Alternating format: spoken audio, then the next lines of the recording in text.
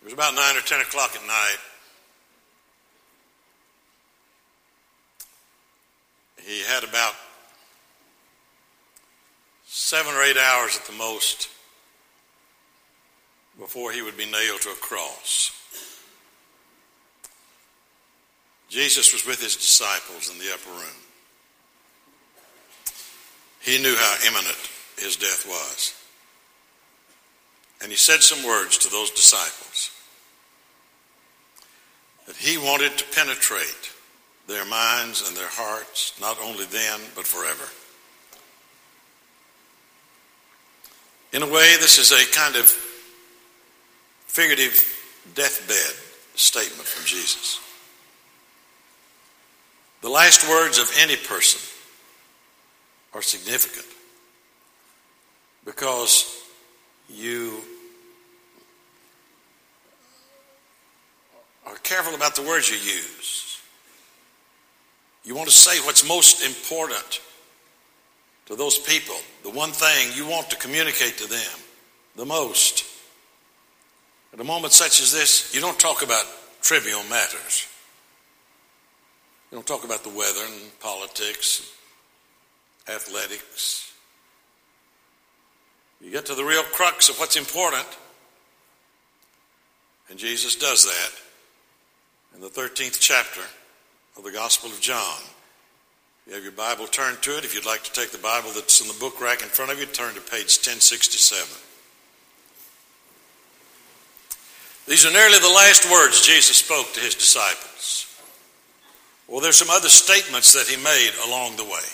But these are nearly the last words he specifically addressed to his followers, therefore to us. These words must leap off the page and into our lives, because that's exactly what he wants to happen in your life and in mine. And he says this to them, 34th verse. Let me back up to the 33rd. My children, I will be with you only a little longer. I mean, he's talking hours. You will look for me, and just as I told the Jews, so I will tell you now, where I am going, you cannot come. He was going to taste death for every man. And then he says this, a new command I give you, love one another. As I have loved you, so you must love one another. All men will know that you are my disciples if you love one another. In that brief, succinct statement, he uses the word love 4 times. Do you think he's trying to say something to us? 4 times he uses the word love. A new command I give you. A new commandment I give you. Well, we know about the 10 commandments. We may know some, if we know anything at all about Jewish history, how those 10 commandments were amplified into all kinds of applications, implications to all phases and facets of life, to the point where they finally had 613 laws. 238 of them were commands, positive commands. 365 of them were negative commands, don'ts, thou shalt nots. 39 of them had to do with the observance of what you could do or could not do on the Sabbath day alone. 618 commandments. The 10 commandments. Take all of them and roll them together. And Jesus makes a statement that suddenly takes all of the commandments and reduces them to one. Love God with all of your heart, mind, soul, and strength, and your neighbor as yourself. A new commandment I give you. Love one another. On another occasion, he said, love is the fulfillment of the law. Love does not abrogate the law. It does not cancel the law. It does not eliminate the law. It fulfills the law. It's easy to understand. If we really love one another, if you really love someone, you're not going to kill them. You don't need the 10 commandments to tell you, thou shalt do no murder. If you love somebody, you're not going to murder them. If you love somebody, you're not going to lie about them. You're not going to steal from them. If you love someone, you're going to be faithful to them as husband or wife. So the 10 Commandments are all fulfilled in the word love. Love one another. Love one another. For love is the fulfillment of the law. And I think you and I know we have only to look at our society to realize that unless we learn how, by the grace and the word and the Spirit of God, to love one another, our society is in terrible peril. Law won't do it. And I'm in favor of all of the laws that would in any way restrict immoral behavior. But that won't work. It will not preserve a society, and it will certainly not preserve our lives. Love is the most powerful force in the world, and that's why Jesus is making this incredible declaration. A new commandment, a fulfilling of all the old commandments I give you, and that is to love one another. How desperately our society needs it. Arthur Wellesley, better known as Duke of Wellington, defeater of Napoleon at Waterloo, said, "You educate children without religion, and you create a race of devils." You educate children without religion. You create a race of devils. We don't have to look very far back to see that take place, do we not? An editorial in a popular news magazine some time ago said, "We live in an age of obliteration. All values are unsettled, all norms are broken. Humanity has become a distorted image of its once noble self. We're like a man getting drunk at his own funeral. We're like a sundial on a stormy day. We cannot tell the time." Well, my friends, we better let the sun come out. Let the sun of righteousness come out and shine upon our lives if we're going to know the way into the future. And the way into the future is to love God. This is a new commandment, to love one another. Now, the clearest description of this is in the 12th chapter of the Gospel of Mark. Jesus says this over and over and over again. That's page 1005 if you want to look in the Bible, in the book rack in front of you. A scribe, the first century equivalent of an attorney, came up to Jesus and said, "What is the greatest commandment?" And Jesus reached back into the Old Testament and picked up 2 verses, one from Deuteronomy, one from Leviticus, and put them together and said, "You shall love the Lord your God with all of your heart, with all your soul, with all your mind, and with all your strength." And the other is like it, inseparable from it, indivisible, namely, you shall love one another as you love yourself. Love one another as you love yourself. Now, isn't it interesting that in that statement, Jesus predicates our love for one another upon 2 things. Number 1, loving God with all of our heart, soul, mind, and strength. Look, you're never going to get anywhere in loving one another until you first love God with all of your heart, soul, mind, and strength. Not going to get anywhere. You can go to seminaries and seminars and read books and try to lift yourself by your own spiritual bootstraps. You can get up every morning and say, "I'm going to love everybody," but it will never happen until we love God first, until we put Him first and allow His love to begin to permeate our lives and to reach out into us like salt and light to change our lives and our attitudes and our relationships. Love God with all of your heart, mind, soul, and strength. In other words, the totality of your being. And therefore, when you love God, you'll have a different attitude toward yourself. You'll see yourself as an object of God's love. You'll see how worthy you are in the sight of God.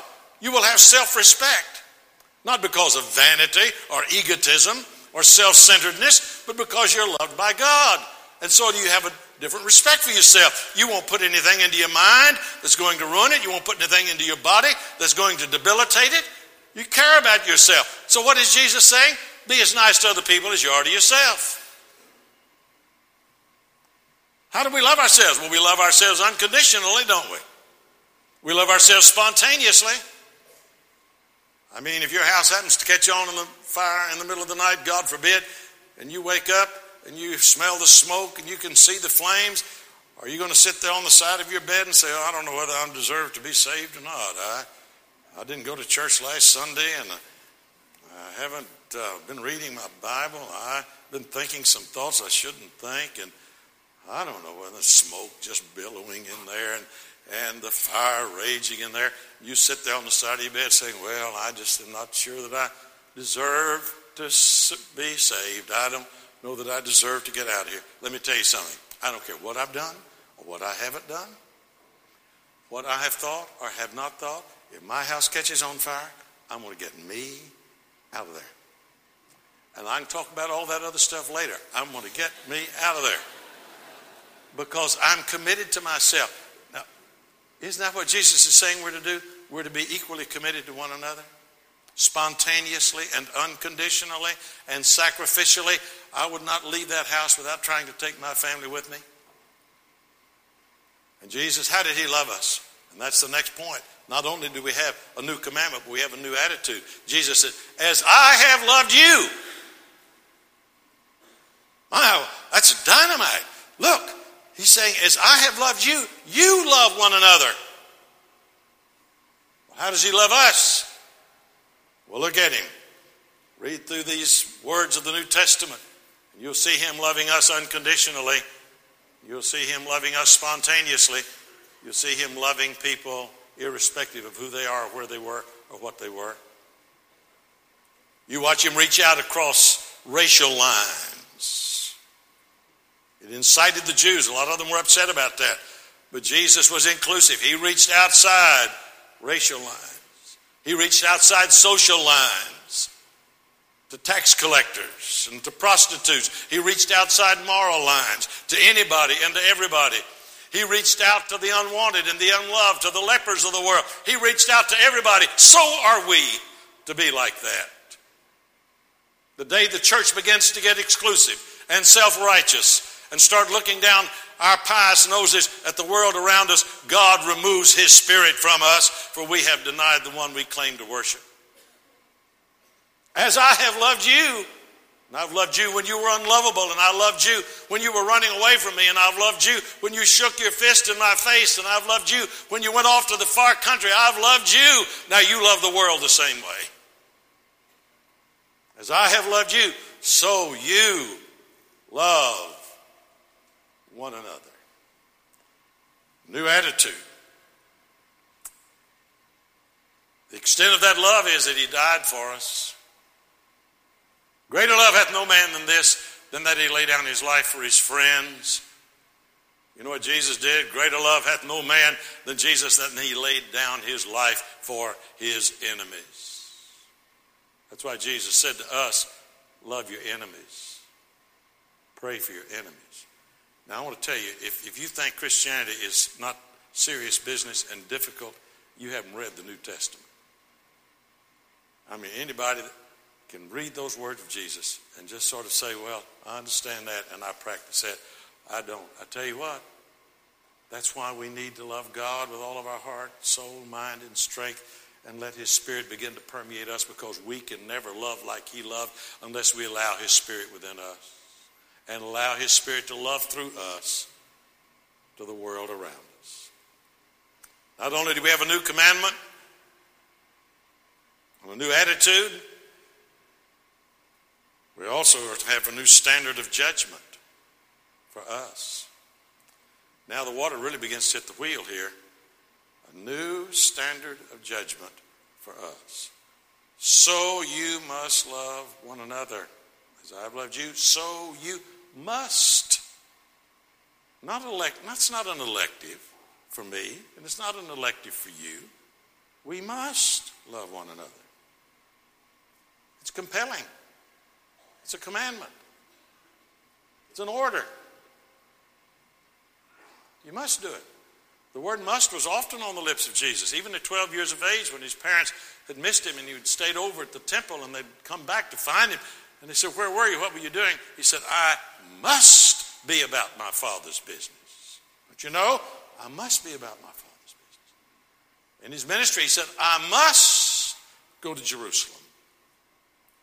I must suffer many things of the chief priests, elders, and scribes, and be killed, and on the third day rise again. I must do it. And he puts that same compulsion within us and that same commitment within us if we will allow him to do so. We must love one another. He expects us to because he loves those folks through us just like he did in person when he walked the dusty roads of Galilee and Judea. Do you realize that you and I can keep all the commandments and be lost? We can keep all 10 commandments and be lost. If you want to turn with me to page, where am I here? 1036 and 1039. Luke, the 16th chapter and the 19th verse. Jesus tells a couple of stories here, talking about this standard of judgment, whereby you and I are going to be judged. In the 19th verse of the 16th chapter, there was a rich man who was dressed in purple and fine linen and lived in luxury every day. At his gate was laid a beggar named Lazarus, covered with sores and longing to eat what fell from the rich man's table. Even the dogs came and licked his sores. The time came when the beggar died, and the angels carried him to Abraham's side. The rich man also died and was buried in hell, where he was in torment. Now let me ask you, why did Jesus say that this rich man, the word Dives is used in some translations in the Latin Vulgate, when the Bible was translated from Greek into Latin, he used the name Dives because it's an adjective in Latin that means rich. He was just a rich man. So he got the name Dives, so that name is not actually used in the scripture. But it was a wealthy man. What was his sin? What did he do? I'll tell you what he did. It wasn't what he did. It's what he didn't do. He didn't care. He had all of this sumptuous wealth. And here at his door was a beggar. Sick. Covered with sores. And all he got were the crumbs that dogs would eat. Jesus places him in eternal torment, not because of anything he did, but because he didn't care. You know, the word sloth is used as one of the 7 deadly sins. Early church fathers came up with a kind of a catalog of sins, 7 deadly sins. They were kind of the heavyweight sins. And then there were the light heavyweight sins, and then the middleweight and welterweight and lightweight, featherweight sins. They had a whole catalog of them. And so sloth is used as one of the 7 deadly sins. Now, most of the time we think the word sloth means lazy. Well, it does in our vocabulary today and in some of the etymological studies of the word. But you go back far enough, and the real source of that word is a Greek word, akadia, which means I don't care. That's what that 7 deadly sins is about. It's not just about being lazy. It's about being indifferent to the needs of hurting, sick, lonely, lost, disinherited, disenfranchised people. Turn the page to the next chapter, the 18th chapter of the Gospel of Luke. A certain ruler asked him, "Good teacher, what must I do to inherit eternal life?" "Well, why do you call me good?" Jesus said. "No one is good except God alone. You know the commandments. Do not commit adultery, do not murder, do not steal, do not give false testimony, honor your father and mother. All these I have kept since I was a boy," he said. When Jesus heard this, he said to him, "You still lack one thing. Sell everything you have and give it to the poor, and you will have treasure in heaven. Then come follow me." When he heard this, he became very sad, because he was a man of great wealth. See, wealth wasn't really his problem. It was just his priority. He put his money before God. And anything you and I put ahead of our relationship to God will destroy us. We don't know what happened to this wonderful young man who he kept all 10 commandments. Kept all of them. But he never put the love of God first in his heart and in his life. And what Jesus was saying here is demonstrate outwardly a change inwardly by giving your money away. That was his God. And he was saying, you're going to have to replace your God. If you're going to follow me, you have to put me first. And then everything else will follow. The point is, you can keep all 10 commandments and still be lost. Still be lost. I know some really very fine Christian people who don't give. They don't give. The members of this church who don't give a dime. I don't know who you are because I've never looked at the giving records. I just look at the statistics, the numbers. You see, the very nature of love is to give. I mean, that's the nature of love. If you love, you give. It's not something you have to do. It's just something you want to do. The nature of love is to give. How many of us are wearing something that somebody gave us as a gift of love? Nearly everybody in here. This ring, this watch, this tie, this tie tack here, this fountain pen. That's about as far as I want to go without embarrassing myself here. But nearly everybody in this room is wearing something somebody gave you because they love you. If you love Jesus, you will give. The Bible says, to him that knows to do good and does it not, to him it is a sin. I'm not saying that. I'm just saying what the Word of God says. To him that knows to do good, to help the Lazaruses of the world, to put Jesus Christ first, to be caring about other people. But if we don't do that, we can be lost. If we don't love, we're lost. Think about giving your heart. I'm not talking about your money. Giving your heart. And you give your heart to Christ. You love him with all of your heart, soul, mind, and strength. You'll begin to love others, and you'll begin to care about a church that's trying to reach other people for Christ.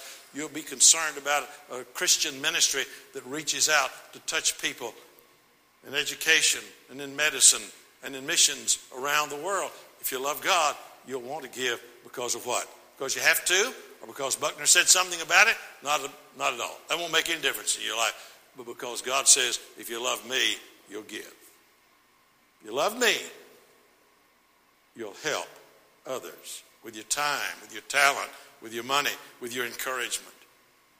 With whatever resources you have, you will help other people. If any man, the Bible says, if any man has not the Spirit of Christ, he is none of his. Now listen, that's strong medicine. If any man does not have the Spirit of Christ, he is none of his. Well, what is the Spirit of Christ? What are the qualities of the Spirit of Christ? The Bible tells us. Love, joy, peace, long-suffering, gentleness, goodness, faith, humility, self-control. Are those qualities that permeate your life and characterize your living? I don't know. But according to this scripture, the whole new standard of judgment set forth by Jesus is whether or not we love. And then finally, it's a new basis for witnessing. All men will know that you are my disciples if you love one another. Doesn't say all men will know that you're my disciples if you are Orthodox Baptist. Whatever that is. You can be just as straight as a gun barrel theologically and just as empty. All men will know you're my disciples if you're Baptists. No, we know it doesn't say that. God is more interested in orthopraxy than he is orthodoxy. We spend a lot of time talking about orthodoxy. And frankly, I am really tired of churches arguing with one another, debating one another over jots and tittles in the law when the whole world is lost and going to hell because we don't love.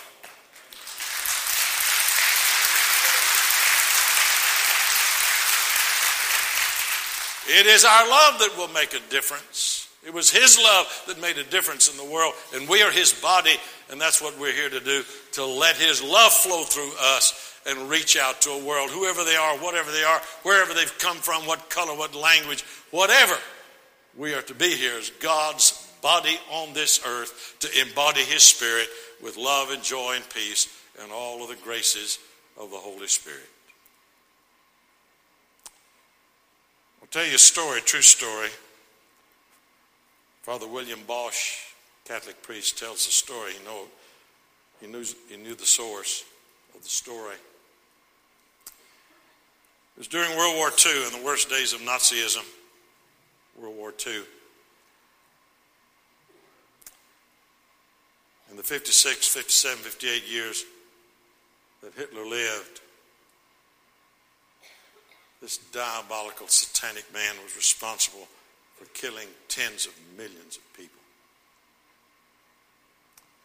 And it just amazes me and disturbs me that there are people today who would look to that man as their hero. They too are satanic and evil. Millions and millions and millions of people killed. Not only by him, Stalin and Mao Zedong, on and on and on you could go. Milosevic.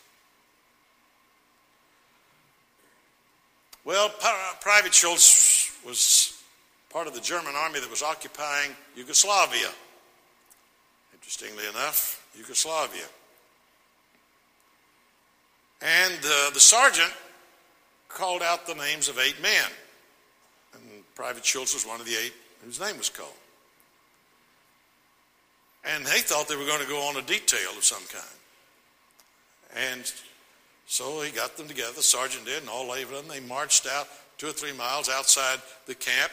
And there, standing in an open field, were 8 Yugoslavian men and women. 5 men, 3 women. And the sergeant said, face them, load and lock. Then he said, ready, aim. We're going to kill all 8 of those Yugoslavians. Execute them. Before he said fire, they suddenly heard a thud hit the ground. And they all stopped. And they looked. And Private Schultz had dropped his rifle and had walked over and joined hands with the 8 Yugoslavians. The sergeant said, ready, aim, fire. They killed the 8 Yugoslavians, and they killed Private Schultz. They found in his pocket a little piece of paper. And on that little piece of paper were written these words. Love does not delight in evil, but rejoices in the truth. It always protects, always trusts, always hopes, and always perseveres. Love never fails. Everything else is going to fail. You know this from the 13th chapter of 1 Corinthians. Prophecies, he said, will cease. Tongues will be stilled. Knowledge will pass away. The only thing that lasts is love. And the only people who last are those who love.